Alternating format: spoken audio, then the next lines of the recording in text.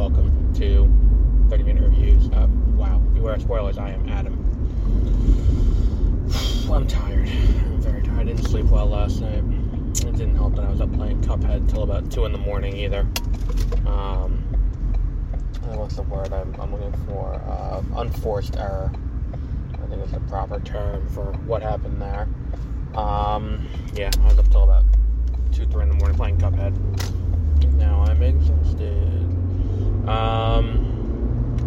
So, we're here to talk about the new docu-series that came out on CNN Films, via CNN Films for CNN Plus. I actually think it was, I don't know if it was made for CNN and then it premiered at South by Southwest, but I know it premiered at South by Southwest. And it was going to be on CNN Plus, the streaming service that I'm not really sure why it existed independently of.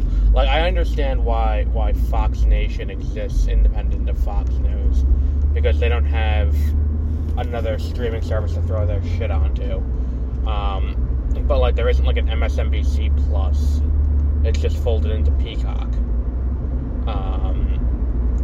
Or a CNBC Plus. It's just folded into Peacock under the Universal banner.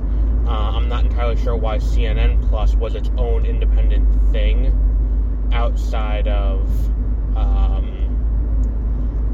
outside of, like HBO Max. If it was just under the HBO Max banner, people may have.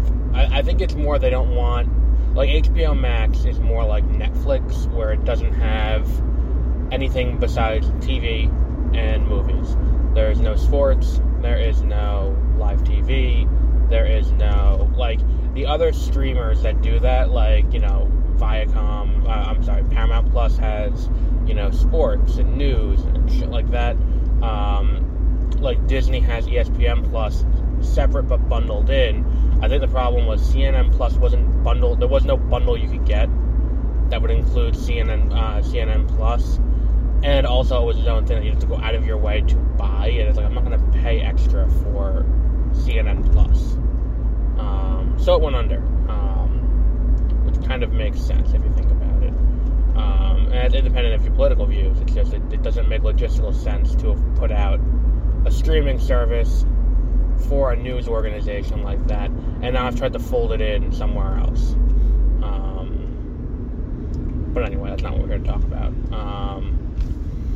Great. We're here to talk about The Last Movie Stars, the new docu-series that got dumped. And again, I think another unforced error with this show is that they should not have done binge model for releasing it. The only reason that I, on release day, have a full review of all 6 episodes is because I was, I had been sent screeners by the people at HBO, so that way I could see it all early. So because I had seen it early and I had that opportunity, I was able to space it out and watch it over the course of a few days, rather than try to, what the fuck are you? Rather than try to do it all at once. I don't know. It's just one of those things that I look at and I'm like, this is something that would be better served over the course of multiple weeks. Like, if you look at, like, what was that other one? The other one going on now, Edge of the World, with, where they showed the extreme sports people doing some of the most dangerous things in their fields. Like, that was done over the course of weeks. But it's also an HBO show. And the thing is, I feel like HBO Max should move away from the binge model, especially for shows like this. Because, for me especially, the binge model makes me not want to watch something. Like, I know that Sandman is coming out on Netflix in a few weeks. We're a few weeks out from Sandman. I am going to watch it. I know it's going to take me a bit to get through. It's taking me a lot of time to get through it. Because I'll watch it, 2 episodes at a time. Maybe while I'm at work, I'll watch an episode or 2 if I'm at my desk. But it's one of those, and Netflix doesn't give me advanced copies. I tried. They said no. Maybe I'll try again and be like, hey. Just that way I can get some semblance of way through it. But issue is, if I don't have advanced access to a show, then I can't do a review of it until I finished said show. I need to get through the entire thing before I get to the end. Unless for Sandman, what I'm going to do is I'm going to break it up at that one episode per episode, which, again, historically hasn't been how I've done binge shows. If we look at, how I did, Masters of the Universe, I didn't break it up into 2 pods of 8 episodes, because it did Masters of the Universe Revelation. And I think that's the other downfall of the binge model, is that it's there, and people will forget about it very quickly, because it's oh, well, I've watched it all already, let's move on to the next thing.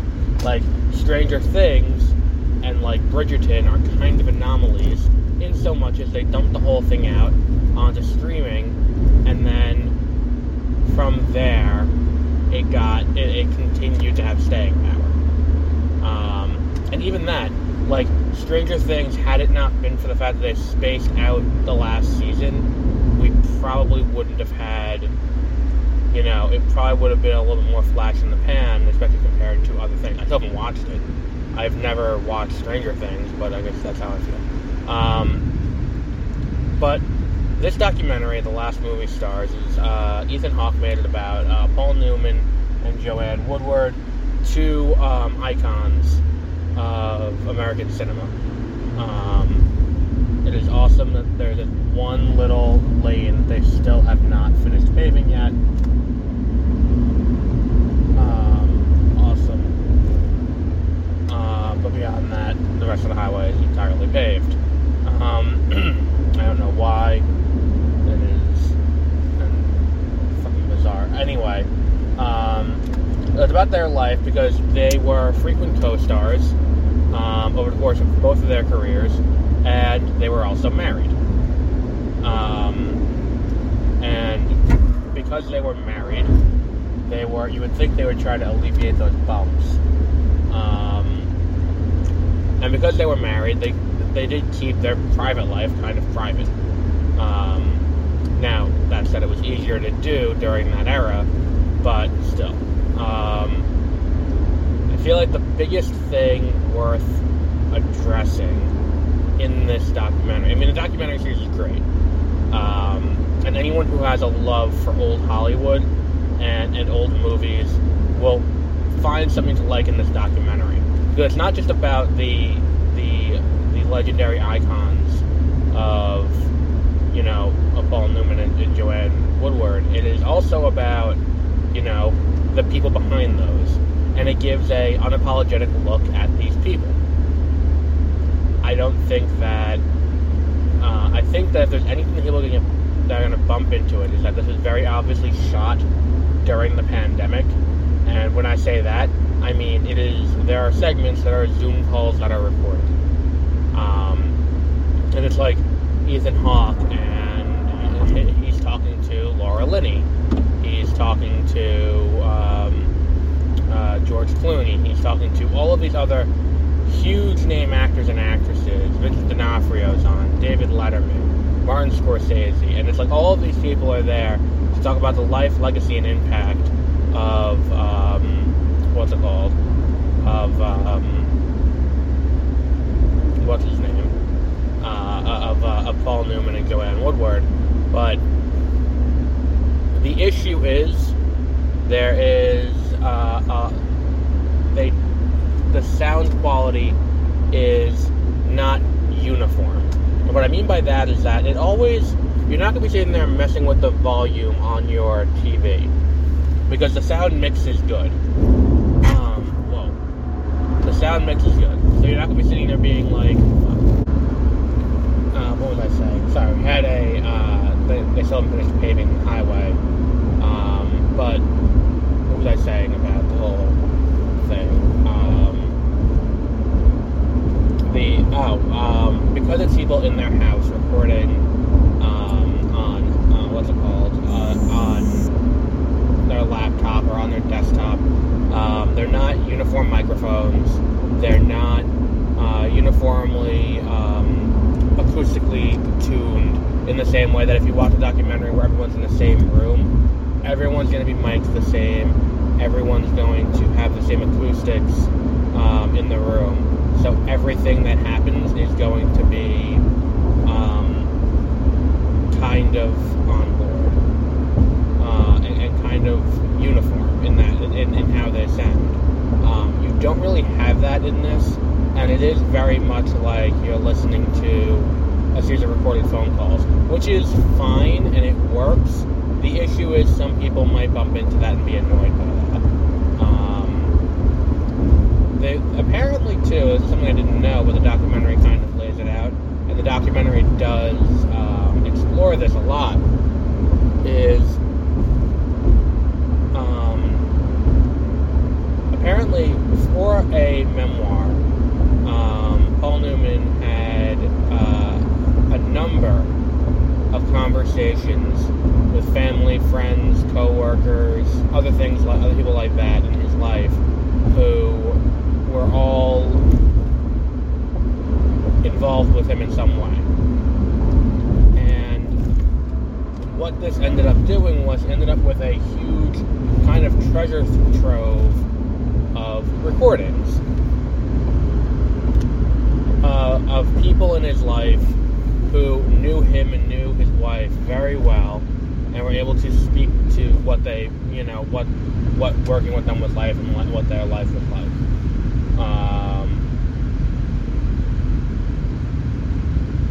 And it is unique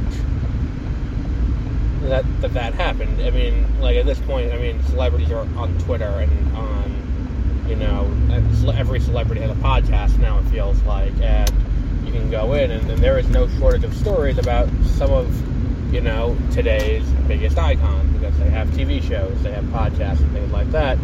But these recordings tell a very unique and deep story about who these people were. And here's the thing, though. The tapes were destroyed, but the transcripts were kept. So, rather than reading them himself, some of the celebrities who were brought on to discuss Joanne Woodward and Paul Newman are also brought on to discuss, to act out the various roles. So, like Laura Linney, who I mentioned earlier, who's in the documentary, she voices Joanne in the parts of the transcripts that are that she speaks. George Clooney voices Paul Newman.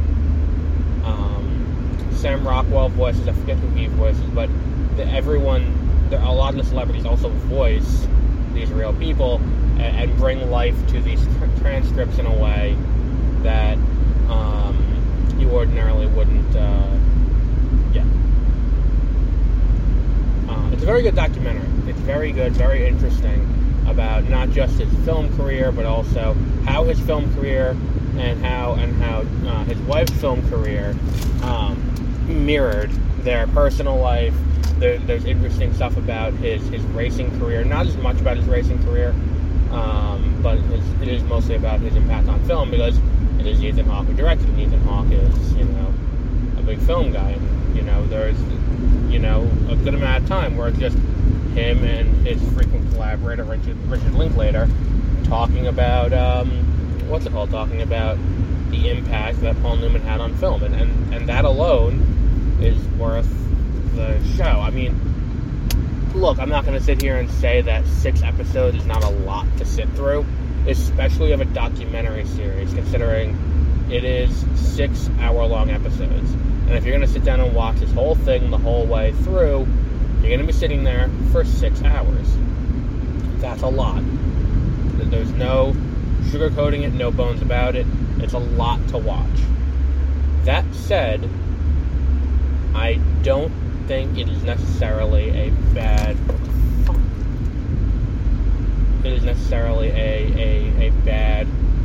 show to watch. But since HBO Max isn't exactly spacing it out, it kind of comes down to you to use your own personal judgment on how much you can sit down and watch of this at any given point. Because again, it is a lot. And I would not recommend, I kind of binged it a little bit while I was at work. I would not recommend that.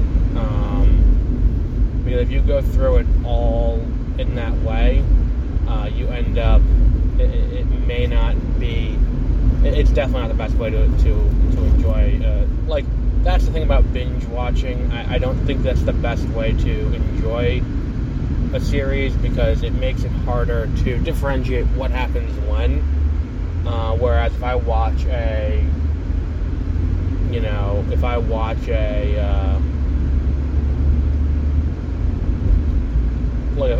watch it week in, week out, I can pick up and figure out what happened in what episode a little bit clearer.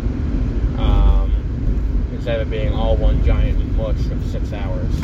And that's not the show's fault, that's HBO's fault, or HBO Max's fault for not putting it out in a easier way to understand. But we'll wrap up there for today. Tomorrow we have Nope. The newest Jordan Peele movie. I'll be seeing that tomorrow after work. What else do we have this week? I think that's it. I might put up an episode about Long Island International Film Expo. I still haven't done that yet. I went to that last weekend, and then this weekend I'm going to Stonington Film Festival. But I will be doing that. But until our next episode, have a great rest of your week.